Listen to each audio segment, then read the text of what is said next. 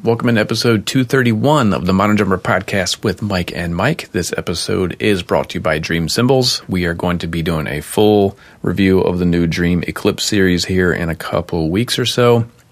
They sent me a whole set to check out for reviews. So we're going to share that audio with you here. But for now, just go to Dream's Facebook page or their YouTube page, and you'll see some really nice quality demo videos by Phil Hawkins, who is one of Dream's artists of the Eclipse series. If you're not familiar with those, they are unlathed from the bell to about halfway out and then fully lathed all the way out to the edge. There is a very distinct difference in feel and articulation, whether you're playing on the unlathed versus the lathed portion. That's all I'm going to talk about now. For now, let's get the show rolling.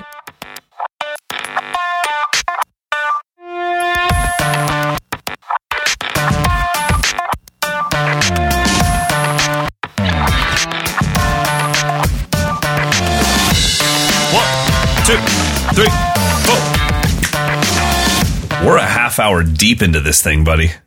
And we are 72 hours late on this thing. Well, that's on that's DPT, drummer people time.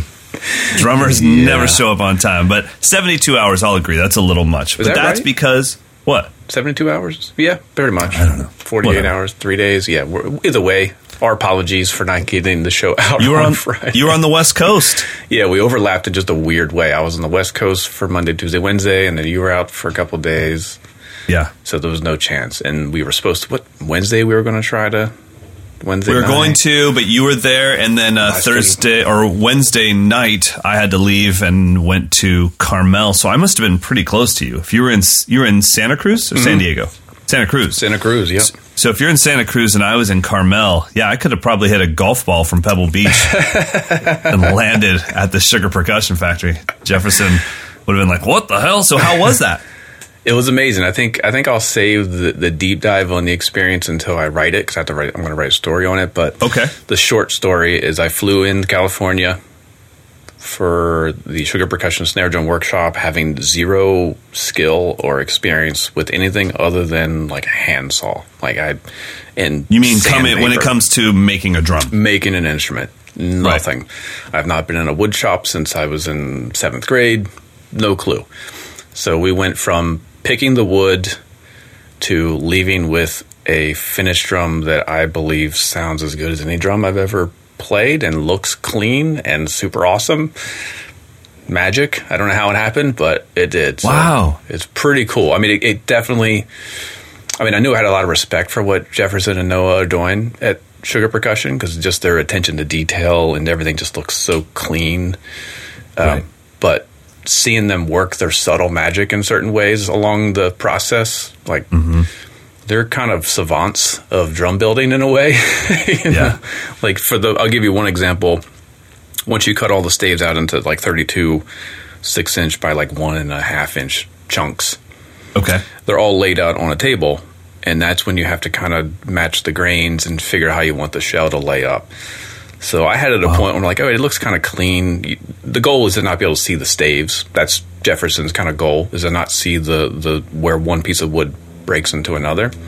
Okay. So I had a point where I thought it was kind of clean, and he came over and looked at it. I was like, "Yeah, you happy with that?" I'm like, "No, I don't know. You do your thing." And then it was like a beautiful mind. Just wood started moving and flipping and orienting, and then I ended up with 32 pieces that I literally could not tell where one started and one stopped. So just that magic. And then Noah, who does a lot of the building there as well, he can do bearing edges in this strange way of he just knows exactly how much to sand off. So he let us do a lot of the rough sanding, but it came down to the final step. He's like, "Yeah, let me touch it up a bit," and then within 10 seconds, oh, there it is. It's perfectly smooth.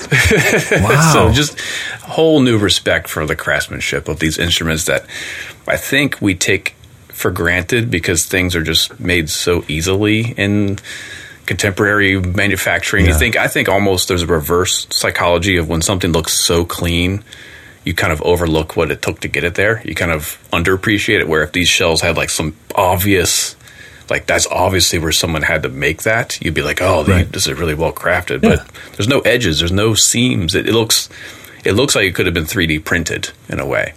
Well, before the Foundry Reserve line, Meinl's most expensive line of cymbals was the line that had the least amount of effort put into it. They were just the ugliest ones they had. But it was like, dude, it's a raw blank with a bell. Yeah, and you just have it's like, your responses. And in your mind, you're like, that's insane. And then you see like a beautiful polished crash. It's like, no, that's 40 more steps than that ugly one. Yeah. But it's like, yeah, but it looks perfect. So bring that price down. Yeah, I totally agree. And I think that with Jefferson's stuff, it's... Man, that's one of those drums. I don't know if you do this when you have either students over to the house or if you're hanging out with drummers that aren't quite as experienced, but that's one of those snares that the first thing I do instead of having them play it is tell them to turn it over. Like, you won't appreciate this drum until you see through the clear side. Yeah, and that's one thing he told us was like, you're all going to have my neurosis now. You're going to be seeing all the flaws in every other drum that you think you love. Right. Now you're going to look inside and like, they skimped on that. Hey, kudos to Jefferson for seeing all that and not calling it out in social media. True. You know what I mean? Because we all, like, the more you learn, I just had my guitarist, Dean, I started teaching him. He's starting to film himself. I got him the Canon M50. By the way, the problem I mentioned last time has been fixed, and that will be my pick of the week as far as getting the memory card and all that kind of stuff. Okay. But, so I started teaching him about things and skin tones, and now that he's filming himself, I'm showing him how to correct everything, and we're having these little days where we open up Premiere, and I teach him all this stuff. He will not stop texting me images from either his computer or from TV where he's like, look how bad this guy's face looks. I can't stop seeing how magenta things are. It's overly cyan. I'm like, okay, buddy. I'm like, I see it too. You want the blue pill or the red pill? Like, just live with your bliss. So, well, I'm glad. I can't wait to learn more about it. I have a ton of questions for you, but I don't want to spoil it until you have the article written. So I'm super excited about that. By the way, the clinic tour with Jason McGurr has been 100% confirmed. So I have the dates for that. When's that? So that's going to be in late March. We're going to start in Fresno, California at Bentley's Drum Shop on March 25th. Then we will be traveling to Dub's Drum Basement in Dublin, California on March 26th. We will be hitting a student of mine opened a drum school a while back in Medford, Oregon. It's called the Rogue Valley Drum School. And Jason was kind enough. I was like, dude, we have nothing between Dublin, California and Portland, Oregon. You want to stop in Medford? And he's like, yeah, totally. What shop? I'm like, well, I don't know if we're going to get paid for this one, but it's going to be awesome. And he was like, dude, I'm totally in. If we can help drummers, let's do it. So kudos to Jason for that. So on March 27th, we'll be in Medford, Oregon at the Rogue Valley Drum School. Then March 28th, we will be at one of the greatest shops in the history of drum shops, Revival Drum Shop in Portland, Oregon. And on the 29th, we will be at Jason's alma mater. That is the Seattle Drum School. So 25th through the 29th, 5 dates only. And hopefully, as this thing builds, then Jason and I will be able to do more of these based off of his touring schedule and my clinic schedule. So are you going to be loading 2 kits in the one car, or are you going to use back? So he's actually, he's going big. He's got, he has a broadcaster in my sizes and a broadcaster in his sizes. So he's actually just going to come down with my kit pretty much. He's going to drive down from Seattle, pick me up in Sacramento, then we'll head south together with 2 kits and PA. We're trying to make this as easy as possible for the stores. Okay. You just roll in. We will literally show up. We won't abuse your gear. We've got all of our own stuff. We just roll in, play, shake hands, and let's have some fun. The whole point of this clinic tour, though, is, it's the non-domination clinic tour. We are not going to be just throwing heat. We're going to play the way we play, but the cool thing is the way that both of us play, it doesn't scare anybody. And so I made a little mistake. I had a groove that I put up on like an Instagram story the other day in 7, and he just was kind enough to say like, hey man, let's use this in our clinic intro. And then I just wrote like LOL in caps and exclamation point and then a crying face and like, whatever, bro. Like, because I mean, to me, he's like one of the groove gods. That's like Matt Chamberlain being like, yeah, we should use your stuff. I'm like, yeah, we really shouldn't.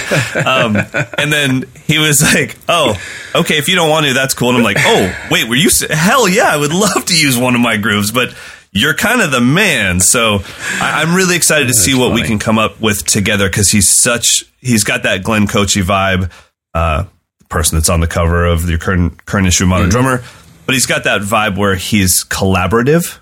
And I can't wait to see what we can come up with together. Instead of him being like, well, yeah, just show me that groove and I'll copy it. And it's like, well, then why don't I just do it by myself? Mm-hmm. I can see him going like, yeah, when you do that, I came up with this melody for it. And it's like, dude, this is going to be heaven. So really excited about that. So it should be a lot of fun. Also, need to clarify something. A lot of you guys sent me playlist recommendations when I was talking about modern music not being any good. I was not saying that modern music, there's no good new music. All the music I listen to is from the last 2 or 3 years.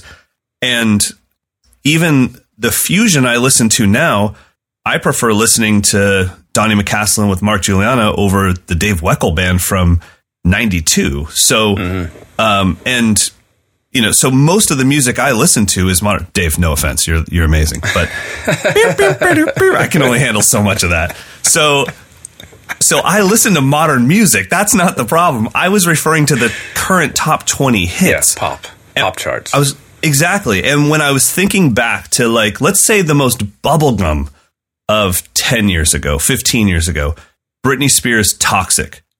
There's so much dynamics in that song. Christina Aguilera, Beautiful. Flat doom, doom, doom, doom. Big old Ringo Starr fills. McLeod on that one. Yeah. Yeah. And so, and that's like, that's full blown bubblegum. So what I'm saying is the modern current pop hits were just a little bit like lifeless to me. They just went like, it was like somebody pressed on and they just played through the whole track. So please don't misunderstand that I'm saying no good music is being made. I'd much rather listen to Animals as Leaders over Slayer from 96. So that's not it. And just so you guys know, you sent me a lot of playlists. Most of that stuff was from the early 2000s. So you sent me something that was 2 decades old and said, what do you mean there's no good new music? Case in point. Just saying. Oh, it just reminds me, I rekindled my love of Brian Blade this weekend, thanks to my friend Shane, who sent me a link to the Chick Corea Trilogy 2 record. Have you heard this? No. It's a live piano trio with Chick Corea, Christian McBride, and Brian Blade. Came out, I guess, late last year. Man, that's a dream gig for me, would be a piano trio. Absolute dream. And Brian's just so next level. So there's some brand new music that I'm very proud of, but it is not what we're talking about. We're talking about pop charts.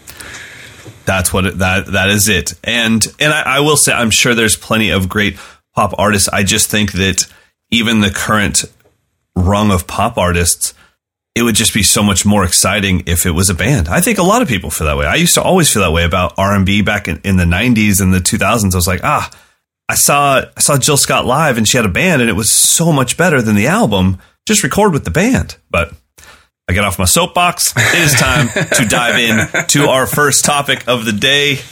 And that is, did you want to talk about practice issues before we get into our 6/8 versus 3/4? Okay. So, yeah, I kind of gave you a little heads up on this. So I'm experiencing this sort of cognitive dissonance. Is that the term? Where I don't think we teach or study or think about the challenge of being on a gig and having everything kind of go sour. Whereas when we're practicing, almost every teacher says the same thing. Just step away from it, come back to it tomorrow. It'll be okay. Take a break. Well, what if you're literally on the gig and you feel the disconnect between your brain and your body? And you've got let's say 3 hours to go. I was going to say, let's say it's a 3-hour cover gig. It's like something happens in the first 5 minutes and then you're just off the rails. Yeah. What strategies are there to get us back into focus where you don't, like literally for me, it's like it's a flight response. Like I just want to put the sticks down and leave. Yeah, I say the same thing to every student when they encounter a specific issue, which is, how often do you practice this thing that's causing you problems? And generally the answer is never. And it's like, well, how could you be any good at anything that you haven't practiced? And in this case, I would say, how could you be any good at overcoming a mental hurdle or just the hurdle of uncomfortability until you practice it? So if you just sat down for 10 minutes a day and created an uncomfortable situation. All right, I'm going to play these 3 songs that I know I have coming up with this artist with my sticks backwards. 1 stick backwards, 1 stick forwards. Like creating an uncomfortable situation. I'm going to take 1 in-ear out.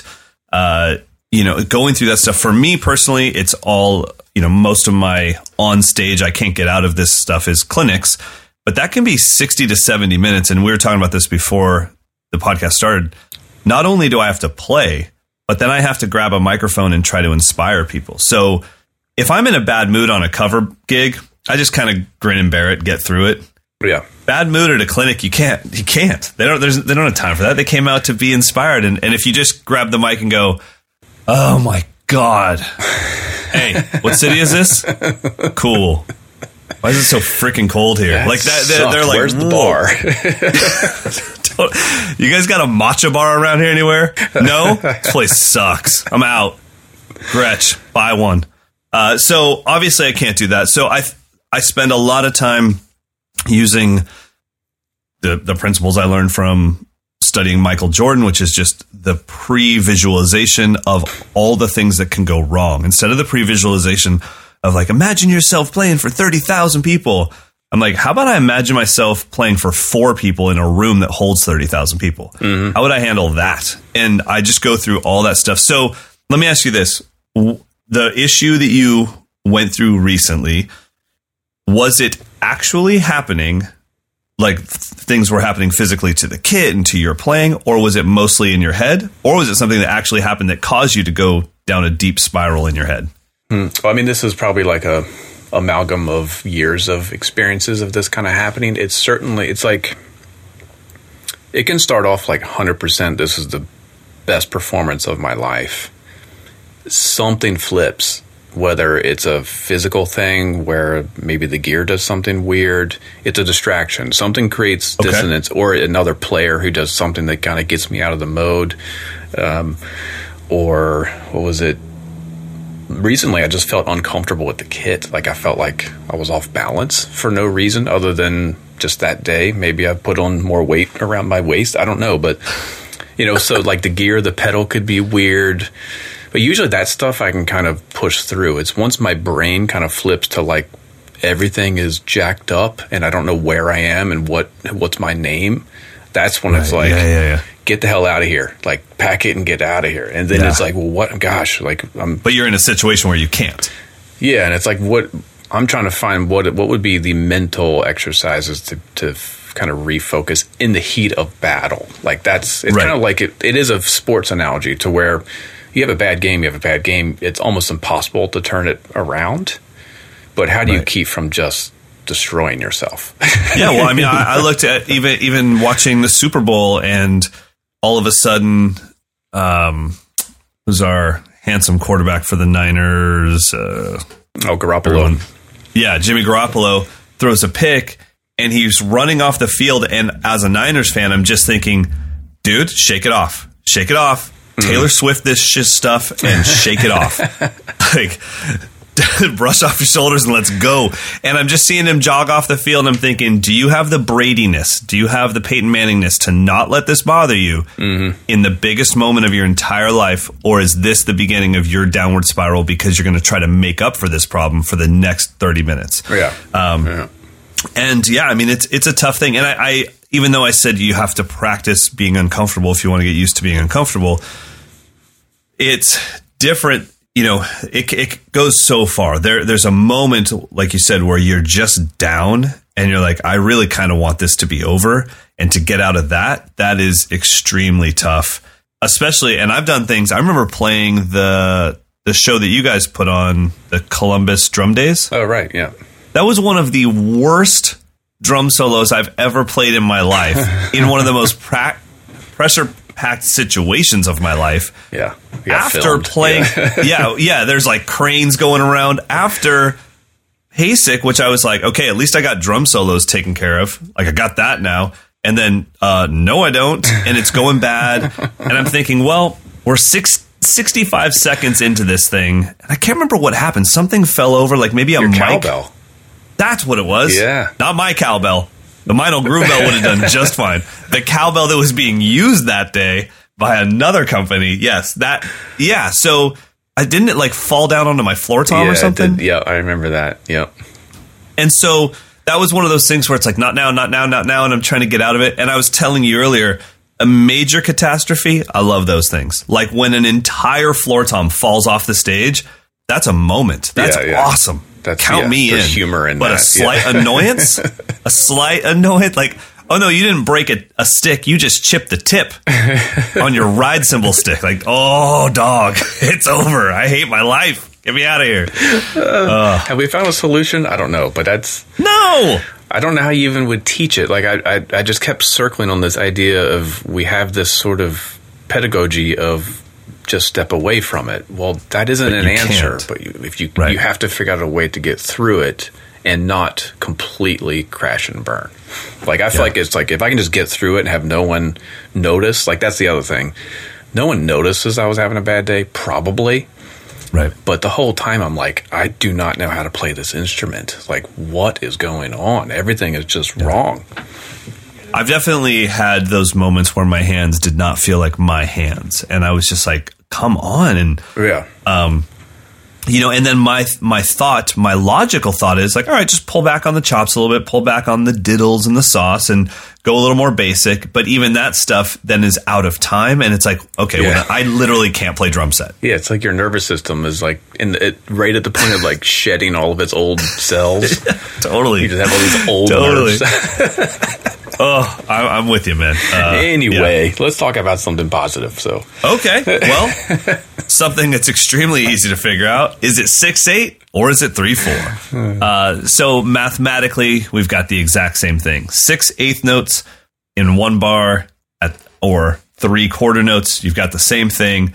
And so we have to figure out, how do we know, is this 6/8 or 3/4? Because when I do this at drum camp, especially with the advanced campers, no problem. With the intermediate campers, and I say, all right, is this 6/8 or 3/4? And I put on a song, I would say probably 6 to 7 times out of 10, they're actually wrong. And that's even with the drums in there. Now, I don't give them the most, like, I don't give them Lights by Journey. Do, do, do, ka, do, do.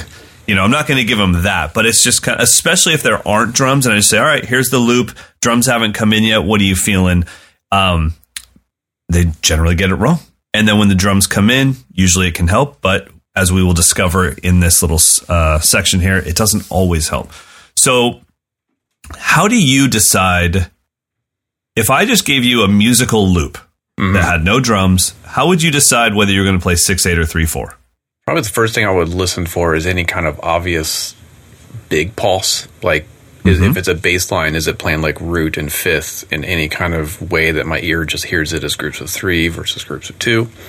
Right. That'd be the first thing. I think I probably listen to percussion and bass as a general rule. And because I think piano can kind of float over top of that, guitar can float over top of that, vocal can be either one.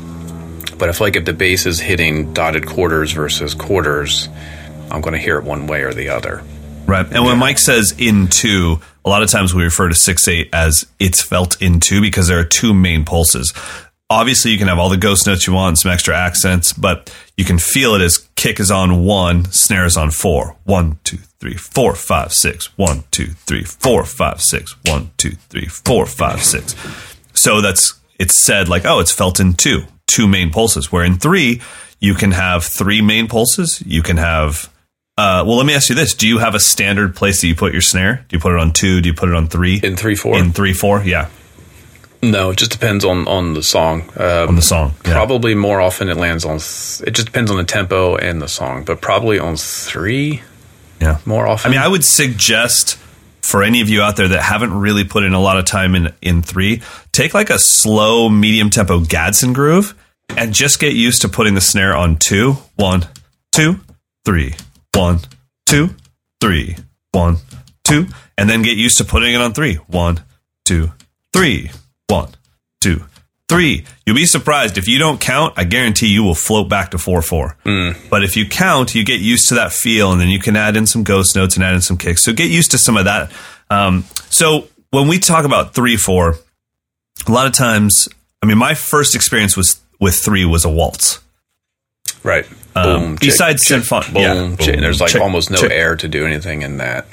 Totally, and it was really easy to sing in my head, like doom chick chick doom chick chick. If I added 1 extra note anywhere. Doom, chicka doom, cat, chicka cat. I was like, oh, we're in 4/4. Get me out of it. So I just stayed boom, chick. So I want to give you guys an audio example of something that uses that feel. It's not a waltz by any means, but it has that feel. This is a song by Faith No More called She Loves Me Not. I'm here alone on the telephone line. I'm right where you want me to be. And my way to love. I mean, you can't help but, at least for me, not perceive that as them trying to be a little silly. It just has like a silliness to it. Yes, absolutely. And that's what makes Faith No More great is like Patton with these insanely rich, deep vocals over this doom, doom, guka, doom, doom, guka, doom. And I think that kind of 3 has a very looped feeling to it because it's so short. 1, 2, a 3, 1, 2, a 3, start over, 2, a 3, start over, 2, a 3. And it's not even a 2-bar phrase of that. It's not doom, doom, duka, doom, ka, doom, doom, duka. It's not that. It's really 3/4 notes long.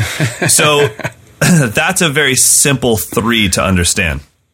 I want to show you guys something else. This is a song called Man with a Movie Camera from the band Cinematic Orchestra.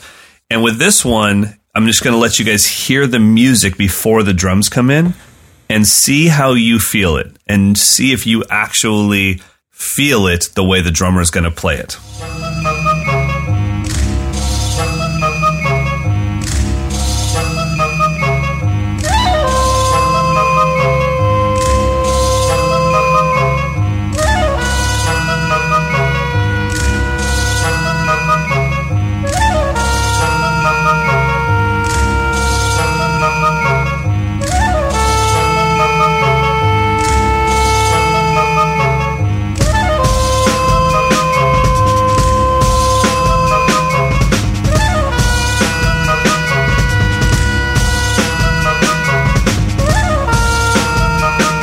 That's a good example. When you asked me what do I listen for, I was trying to figure out that bass line. Boom, boom, boom, boom, boo, doo, doo, doo, boom. I'm hearing that low note as the one. Not boom, doom, bing, or boom, doom, doom, bing, doom, doom, boom, doom, doom, bing. Yeah, doom, no. Doom. Yeah. You're not feeling it equally split into 2 parts. By the way, I don't know. I know Richard Spaven played with them for a while. I don't know who did this album, but man, if you want a good drum album, that album is fun to listen to. A cool video, too. I'd never heard this band at all. Dig it. Oh, really? No. Yeah, this is when I was deep into what's Gap the She Is and Get Ready for the Mullet Cut. Critters Buggin'. When I was deep into Critters Buggin' and come on, that's track 1. Going old school with Matt Chamberlain. So when I was deep into that stuff, and going into that world, some people were like, oh, you got to check out the Cinematic Orchestra. I think you'd really like it. And this was just heaven for me. So, all right. New playlist for me. Boom. There you go. This isn't new music, though, right? This is probably 20 years old. No, it's not. That is 13 years old. Okay. So, but yeah, I know Spaven toured with them. I just can't remember who actually played drums on the album. Okay, so now we've got 2 totally different 3s. And now on this last one, I showed it to you and it wasn't obvious. To me, I was like, this is in 3, right? And then you were singing, you're like, there's parts of it that could be felt in 6. Mm-hmm. And I'm talking about a song called I Saw God by Victor Wooten. So let's give this a listen.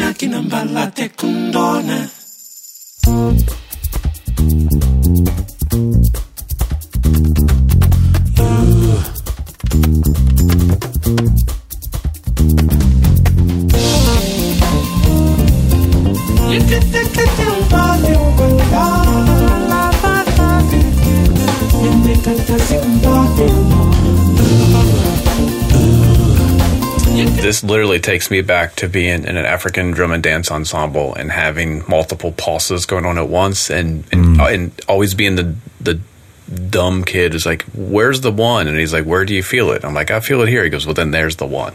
Like, you just find your one within this and just loop and just go with it. So I feel the drums are clearly playing 3 quarter notes.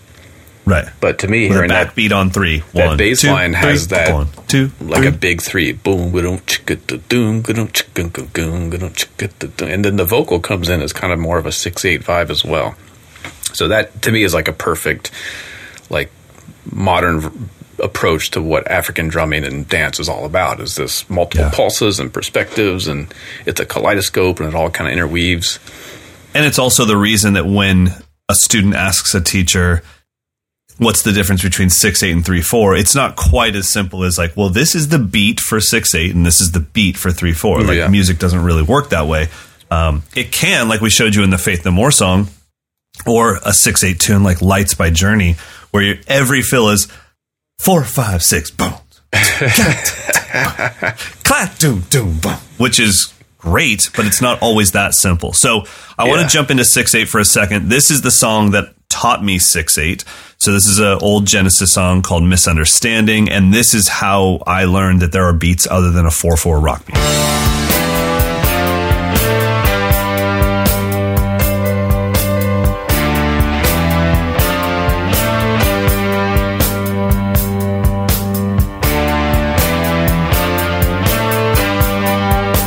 Yeah, you don't hear that kind of a rock beat too often anymore. I feel like that's of an era that maybe is overlooked these days. Yeah. And that to me, if you guys, when we kept referencing Feeling It in 2, when you have this doom, doom, ga, doom, doom, doom, ga, we're saying that you can feel it as 1, 2, 1, 2, even though it's 1, 2, 3, 4, 5, 6, 1, 2, 3, 4, 5, 6, 1. So that was the first time that I sat down as a kid and went, what? No. I was like, what? I don't understand. There's an extra note. Okay, here's a question about this one. Okay. How would you notate it? Would you notate it in 6/8 or would you notate it in 4/4 with triplets? Such a good question. It depends. Okay. I would just notate it in 6/8 because it's in 6/8, so I'm going to write it that way. But there are a lot of times where, depending on the person I'm teaching, I have to make a judgment call. Like, I think this is going to mess you up more than it's going to help you. I'm going to write it in triplets. So in that case, I'd write it in 2/4, 1 and a 2 and a 1 and a 2 and a 1 and a 2. And that's even more confusing because people are like, wait, so 6/8 is triplets? It's like, no, it's 6/8. Sort of. No, damn it. That's the reason I ask, because I hear the pulse being so strong of a 4/4 pulse. 1, 2, 3, 4, and you're just subdividing it in triplets rather than just the way my brain sees it. But I've had that exact conversation with students and friends. Like, how can a triplet and eighth note be the same thing? It's like, it's a perspective for me. How do you feel the pulse, and then how do you divide that pulse? Because I think 6/8, everything gets kind of like homogenized, where the pulse kind of gets, you can put the pulse anywhere in 6/8 really. But if it's a 4/4, the pulse is on that quarter note, and now you're just subdividing it. Yeah. Especially, and if it was, 12/8, then I can feel it as one bar of 4/4 triplets. Right. 1 and a 2 and a 3 and a 4 and a 1 and a 2 and a 3 and a 4 and a 1. And then you just get so excited. All right, so a little bit more of what Mike and I are calling the modern rock 6/8. For me, I think you and I both feel the same. This is a Josh Freese-ish Judith Perfect Circle 6/8, but this is actually the band 30 Seconds to Mars, and this is the song The Kill. What if I wanted to break, laugh it all off in your face? What would you do? Is it possible that is Josh Freese? Well, I'm not going to say anything. I don't know. No, I know on this album, I mean, there's a lot of footage of, what's the other Leto guy? Shannon Leto? Shannon Leto recording this stuff. And he can play, man. The dude can play. I've never been in the studio with him. But such a Josh Freese beat. And I'm sure he's got so many uncredited records. And just like, I mean, the compression on the snare. But so that gives you, I feel that more as 6/8, where the Genesis one I can feel more as triplets. Yeah, I would never count this one at 4/4 because to me the 16th notes automatically make it.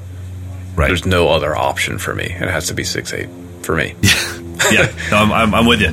And so hopefully hearing those examples gives you guys a little bit more of an example of what is 3/4, what is 6/8.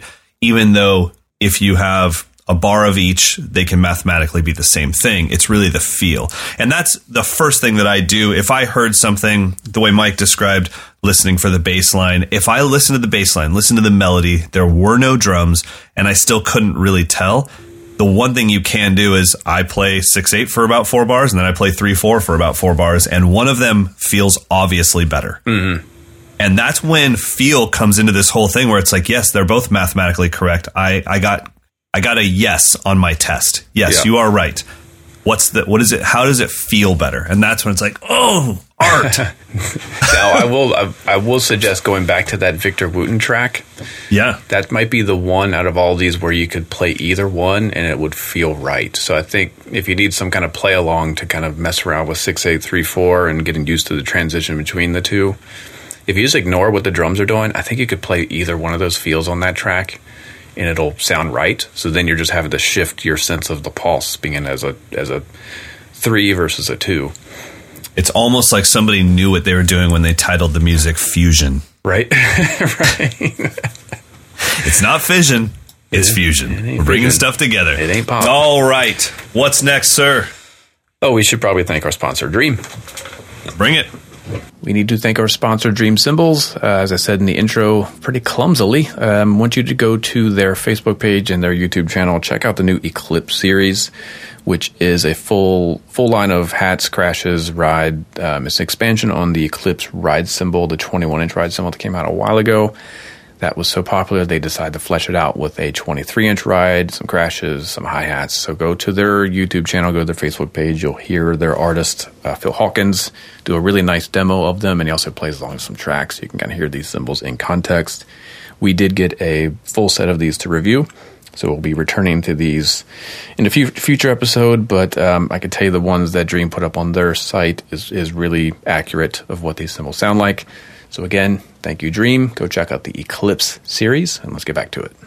All right, our featured artist this week is Mr. Chris Johnson from Lady Gaga, and I think when I met him, he was actually touring with Rihanna. Chris is one of those guys where you might think like, oh, but I don't know him from Instagram. That's because he's a little busy doing big kid gigs. Big kid gigs. They're like downplaying the Instagram. No, his credits are crazy. Oh, yeah. I mean, I'm not kidding. He's literally doing big kid gigs. Yeah. I think he's got Madonna on his resume. Darius Rucker. Is that possible? Yeah. I know that I did one short, 2-day camp with him in Canada. I think it was called the Stickman Drum Experience. And Gergo Borlai was there. Chris was there and Daniel Glass, and he just couldn't have been kinder. Like I said, when I met him, I think at that time he was still Rihanna's drummer, and he just couldn't have been kinder and had zero ego whatsoever. Mm-hmm. And it was set up to be this thing where it was a casual hang, but everyone was kind of swinging for the fences. I mean, once Gergo plays, it's like, oh, better bring out the chops. Yeah. And he just didn't go there. Personality-wise, drumming-wise, he was just all about making the room feel good and feel inclusive. And it's really, really cool stuff. He's a open-handed player. I tell you. Yeah, and I loved hearing about that in his article, or reading that in his article, how he was getting his first gig. And I mean, the guy didn't listen to really any music other than gospel because his dad was a pastor until he was in his late teens. That's a fascinating And then he got recommended world. For a Stevie Wonder gig, and he's like, well, I guess I have to start in the 70s and work my way up. But I only know gospel tunes. Yeah, that's fascinating. And so it's really cool, and he had to learn all this stuff open-handed because he's a left-handed player. He's got a really unique setup, and but I think we should listen to a little bit of his drumming before we wax on too much about it. Okay, so I think Sabian just recently put up, a few months back, he does one called, so if you search for Chris Johnson of Lady Gaga performs Blind Groove, but blind is spelled with a Y, B-L-Y-N-D. We'll start with that one. So he's demoing some of the new Sabian stuff, but he also is playing to a track. Check it out.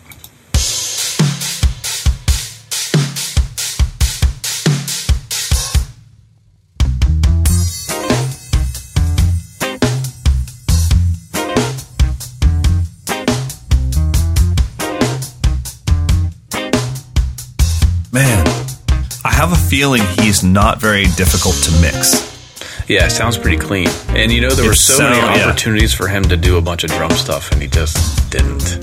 He just kept it right there, right in the beat, which I have so much respect for. If you're going to fly out to a studio and Sabian's going to film you, I mean, the tendency is let me throw in everything I could possibly do, I would think, for most of us. But he's... Totally. Absolutely. I'm a minute in with no licks to speak of, really. And it's not because he can't. It's actually a choice of like, no, even though this is a Sabian video and it's going to get 100,000 views or more, a few producers are going to see this. So I'm going to go ahead and keep my gigs. And it's just like, man, what a stud. Super unique setup. He's got a rack tom directly in the middle of the bass drum, split by some tom. So he's got obviously his snare is in the normal spot. And then he's got a snare where your normal floor tom spot would be another snare, and then his floor tom is to the right of that. But the rack tom is directly in the middle of the kit. Yeah, I think in this genre where you're having to trigger, not in this example, but on his real world, quote unquote, gigs, where you're having to trigger pads and stuff, open-handed is absolutely the way to go. Can you imagine being cross-handed and trying to like trigger, a bunch of different tracks and pads and samples? I mean, the only option is to do what you're not allowed to do. You shouldn't ever do on tour, which is to put the sample pad right in the middle, like in front of your face, but that would block your face from the cameras and from the crowd. And then what's the point of being on tour if nobody can see you? So you can't do that. But yeah, it's, I mean, when I look at guys' rigs like Chris's rig, who's our boy, Brendan Buckley, his rig, I mean, you're really seeing guys and gals that have had to figure this stuff out on the fly because they didn't have anybody to look to. Like, how do you do this? And a lot of times when this happens, at some point, it's your first time doing this thing, this hybrid drumming thing. Mm-hmm. And whoever does it already, they're not going to help you. They're going to lie and mess you up and be like, oh, yeah, you should get this and get this. And it's like, I think you're trying to make sure that I don't get your gig. So it's pretty cool stuff. But I mean, on this, it's really cool to see Chris playing a fully organic kit. He's got his ride cymbal on his left because he's open-handed. He's got a stacker, and his drums just sound fantastic. You want to check out the other one? Yeah, the other one is titled Chris Johnson of Lady Gaga Performs the Next Day.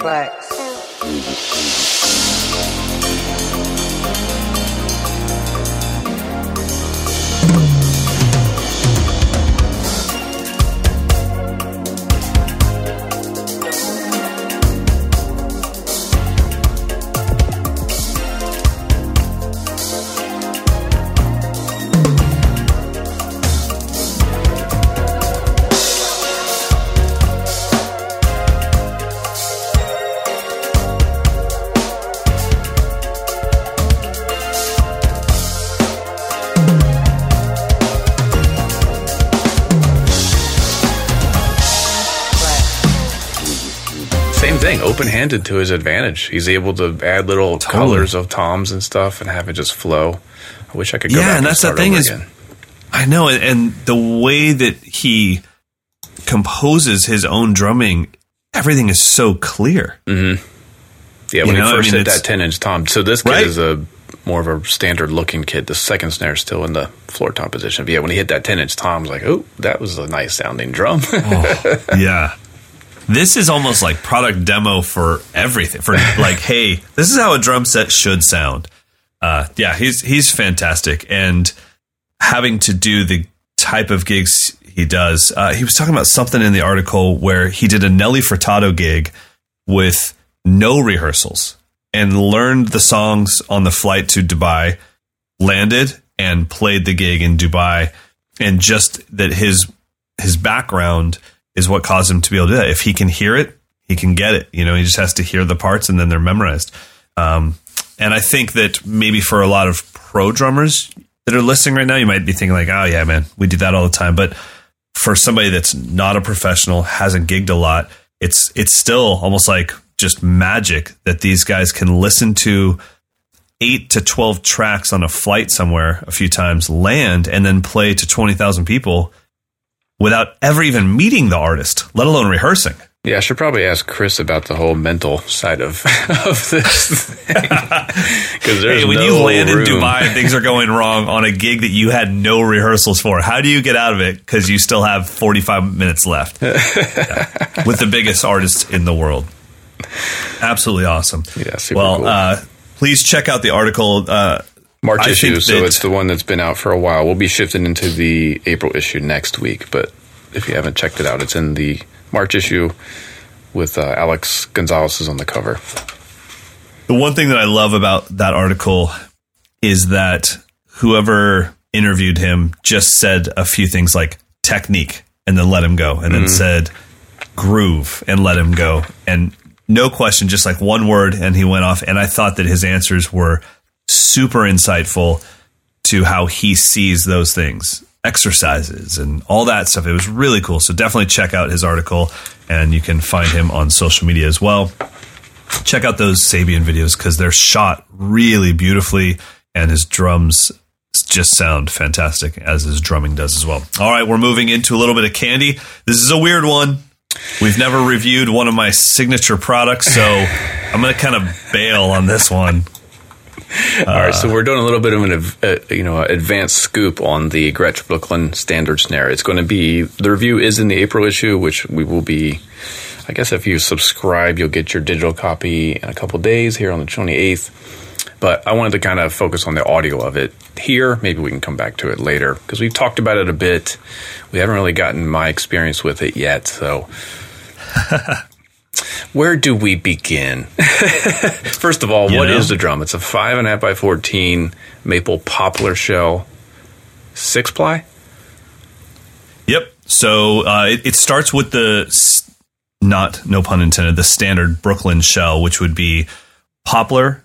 Maple, then 4 plies of poplar, then maple. So it's mostly a poplar. 6-ply shell. Mostly a poplar shell. And sharper bearing edges than normal, right? That's a tweak that Dual 45. So we made that. I think the only other drum that has that in Gretsch's lineup is the Vinnie Colaiuta signature snare. So the goal there was Gretsch makes a ton of great sounding snare drums. Let's not make another Gretsch sounding snare drum. Let's add something to the sound of the lineup. Let's make sure that it is super versatile. And my goal with this was a student's first professional snare drum. Right. So it's not the best snare. It's just not in that category. The category is, okay, I don't know enough about drums to spend $1,200 yet. Let me get a snare that, I hate to say this because it's a terrible tagline, but let me get a snare drum that will never embarrass me. And then I'm good. And then from there, you can do whatever you want. So what you'll see when you check out the video when it's made public next week, I did an 12 minute demo of this drum. I went from, started in the beginning, medium, kind of where I always start with, which is kind of maybe medium tight over tight bottom with the dampener completely off, played it for a while, and then I went through with the dampener just slightly grazing the batter head, and then I went with the dampener like fully engaged. So you get that like a medium tight, and then I went...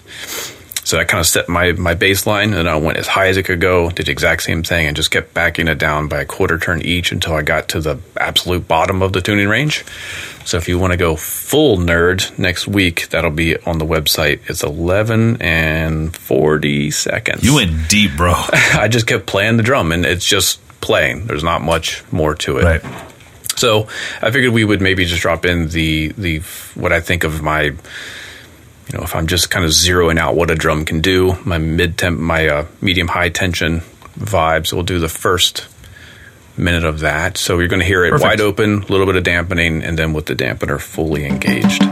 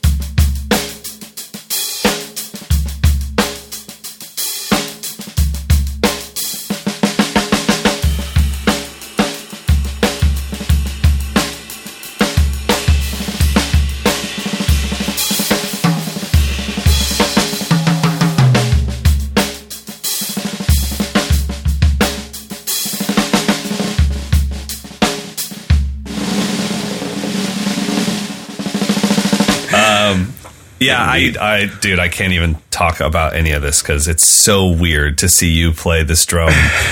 So whatever, dude. It sounds like a freaking drum. It did its job. It did its job. So I will, let's see, what can I call out? The wider snares, because you have a 40 strand or 30 strand? 42 strand. Yep.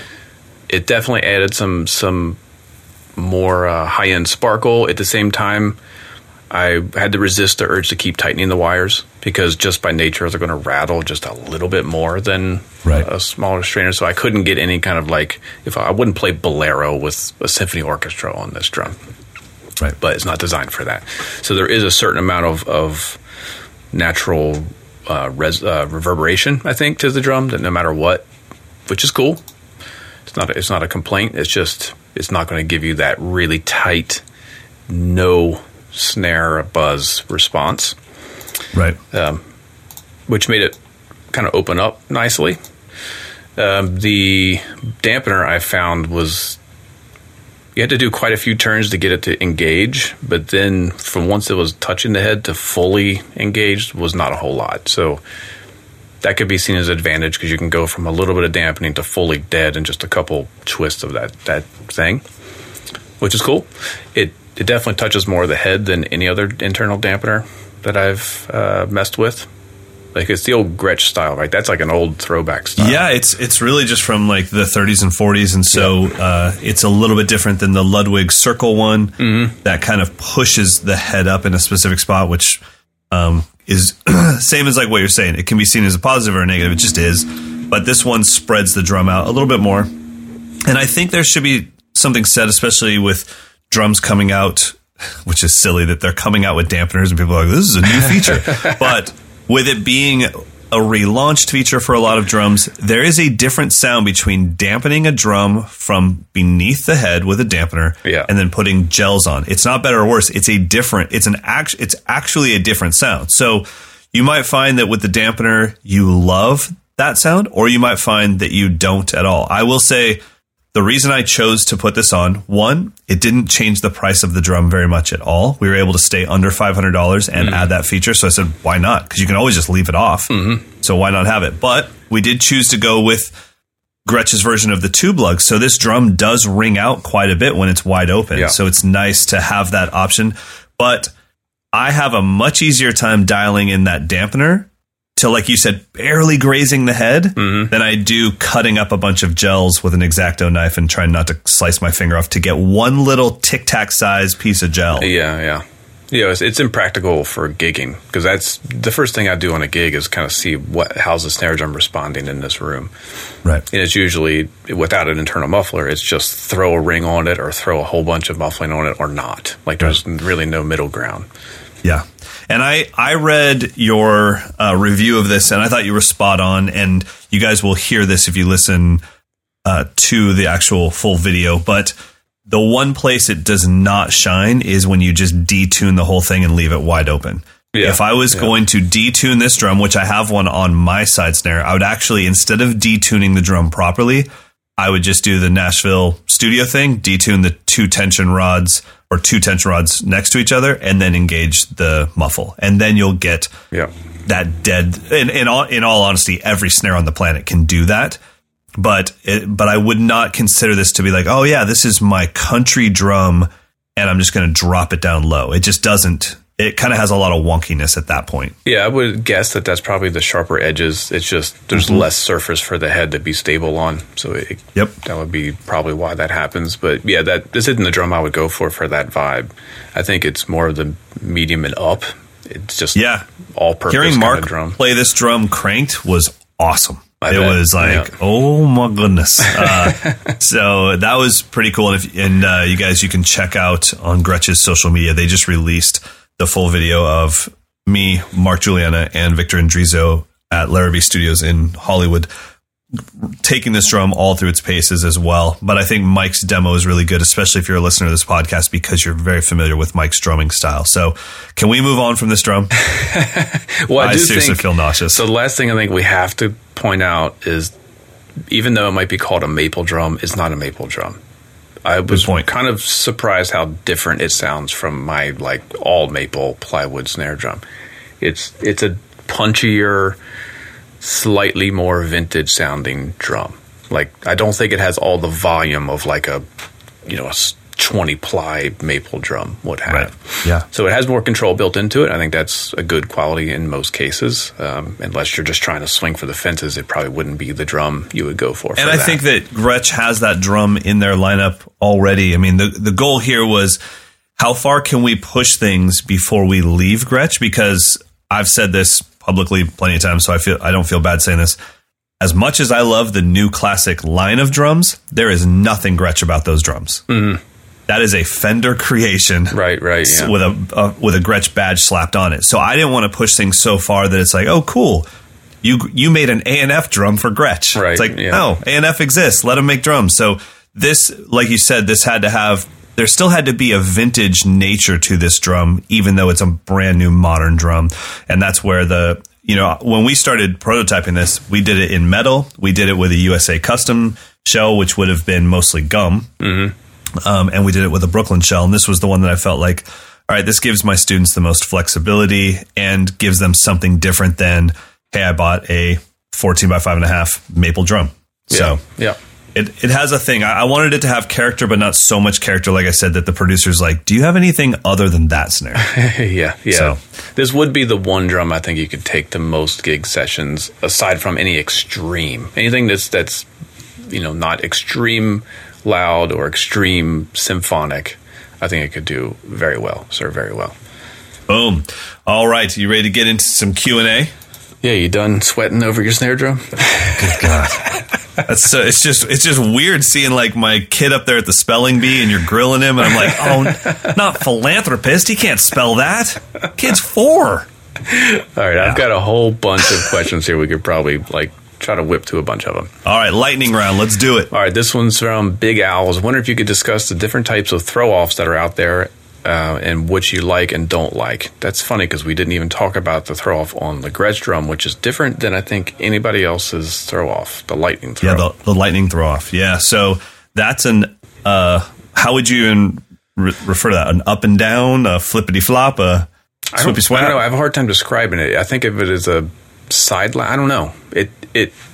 I don't know. How do you describe it? It throws off perpendicular to the shell, and the tension is on the other side of the lever.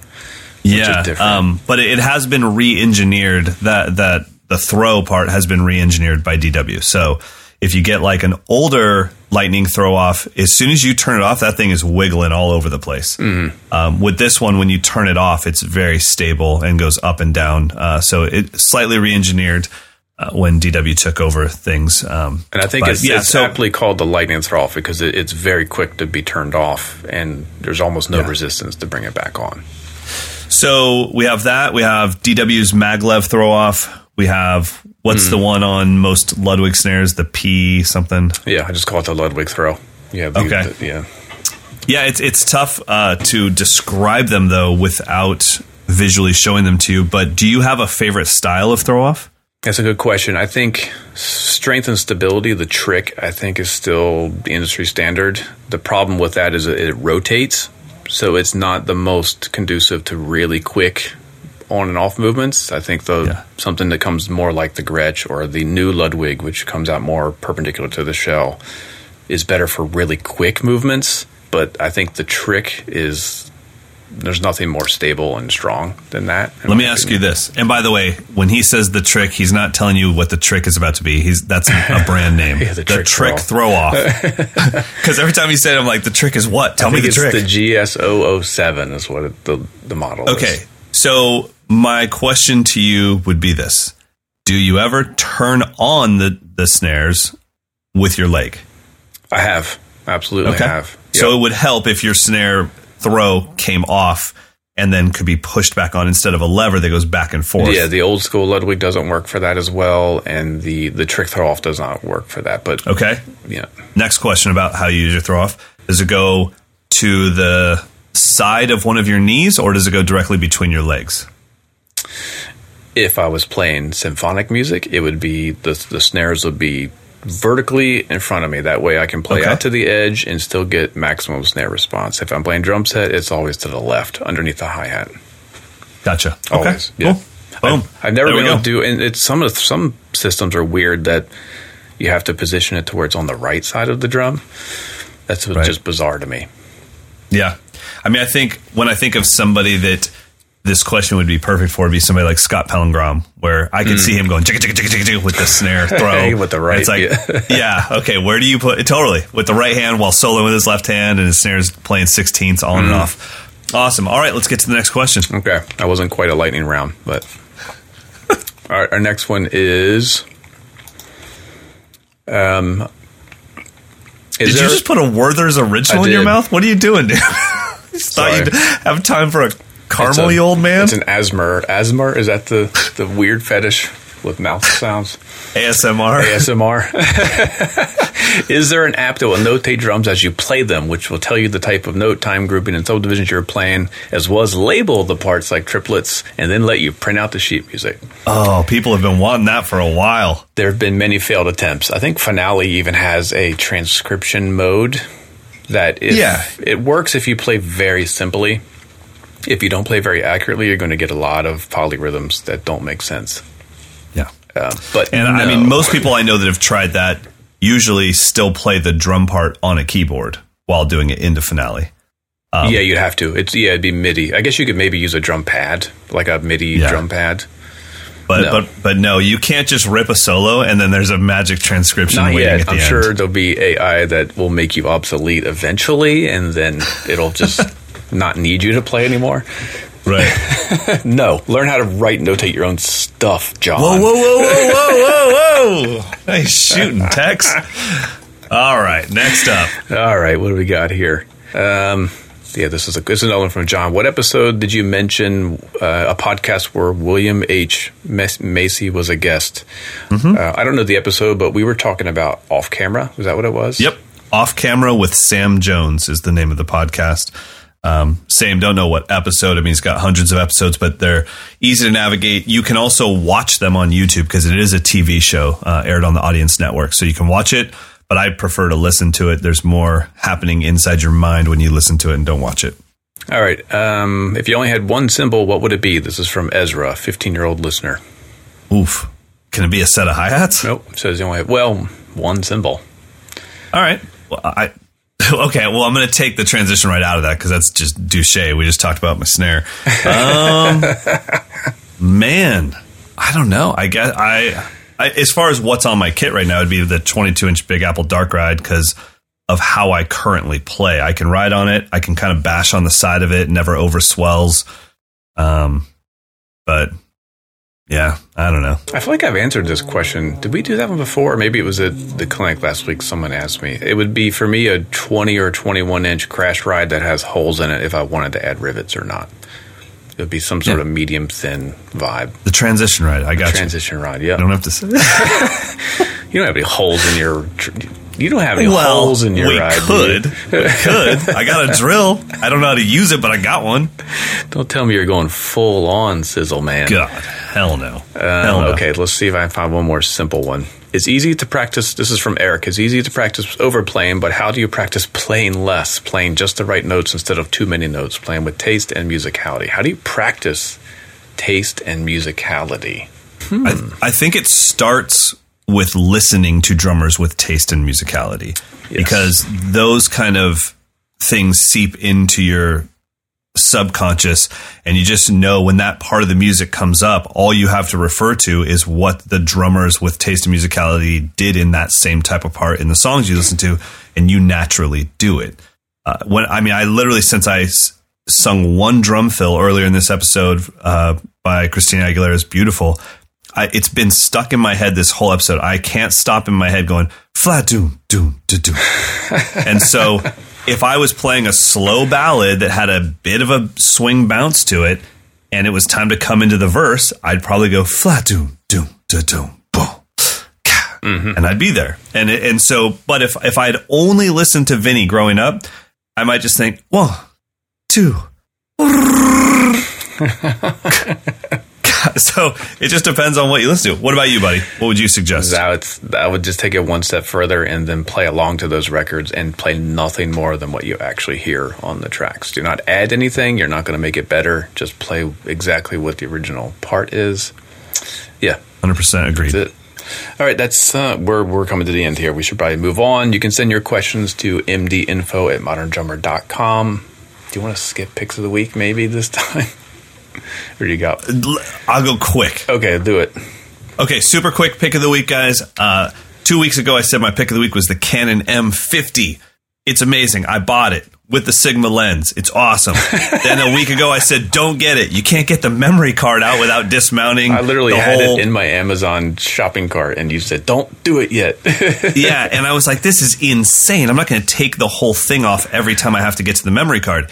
Then did my research, and there is a little product called the Alzo, A-L-Z-O, Liberator. It's literally called the Liberator because it liberates you from this issue. Battery door plate for the Canon M50. What? And a bunch of other cameras, the Panasonic Lumix line, the Fuji X-T1, all these different cameras that put their memory card and battery plate right where the tripod plate would go. Yeah. So it would be impossible for me to explain, but what it does is it just goes, you screw it into the normal place and it goes off to the side and allows you to have access to the battery plate. And so you can open that, or the battery door, which is also where the memory card is. You can leave it on the tripod for your entire life and be all good. It's $17 on Amazon. It's called the Alzo, A-L-Z-O Liberator battery door plate for a bunch of different cameras. So now you can go back to the Canon M50, shoot in 4K, get the Sigma 16mm 1.4 lens. Boom, Bob's your uncle. Oh, God, I feel better. All right. So, yeah, okay, that makes sense. Now I can kind of visualize what's happening. It's moving the camera off of the tripod base a bit. Exactly. So if you look at your camera, it looks like it's off to the left of your tripod by a few inches. But it's such a light camera, it's not doing any damage whatsoever. And this thing is a sturdy battery plate. Okay, if you're shopping for in-ear monitors, I just got my hands on a set of DB10X by Dream Ears. That's Dream Ears, E-R-E-A-R-Z. So if you go to their site, dreamears.com, you can check these out. This is I don't think anybody else has in-ears that have 10 drivers in it. It has 4 ported woofers, 2 ported low mids, a mid, a high mid, a tweeter, and a super tweeter driver. So there's 10 drivers in this thing. It has frequency response of 16 hertz to 16 kilohertz, which is beyond what most humans can even hear. It's pretty crazy. They sound really clean. I've been mixing. I actually mixed all of my solo drum record that came out last week with these. Wow. And the most insane part is they cost less than most in-ear monitors. So that souped up 10-driver DB10X in-ear is only $1,250. That may sound like a lot, but compare that to any like top of the line from anybody else, they're going to be a lot more than that. So if you're in the market for some custom in-ears, these so far have been great. I do know that the company is owned by a professional drummer. It's a one-person business. He made these for himself, turned it into a business. So if you want to support a company owned by a drummer who's servicing drummers, go to dreamears.com. Awesome. I'll probably do a full review of these in the future once I have some more specific notes about them. But so far, they feel great. They're as good quality as anything I've ever tried and have way more frequency response. Check them out. Dream Ears. They offer earplugs too. So yeah, custom earplugs, all kinds of stuff. So check them out, dreamears.com. Boom. All right. Another episode in the books. What episode was it? Who's our outro groove? We've got Ezra. This is Ezra is a senior in high school, and this is a snippet of a song called Walking Down Off by his band SeaWorld. Might want to be careful. Was SeaWorld out of business? Yeah, I think so. Yeah, I think you might be in the clear then for copyright infringement. But anyway, this is Ezra. But don't name it Marine World. They'll come after you hard. All right, so this is Ezra. He's going to kick it off with a clip from his band, SeaWorld. Loving that Thomas Superstar Hyperdrive. All right, see you next week.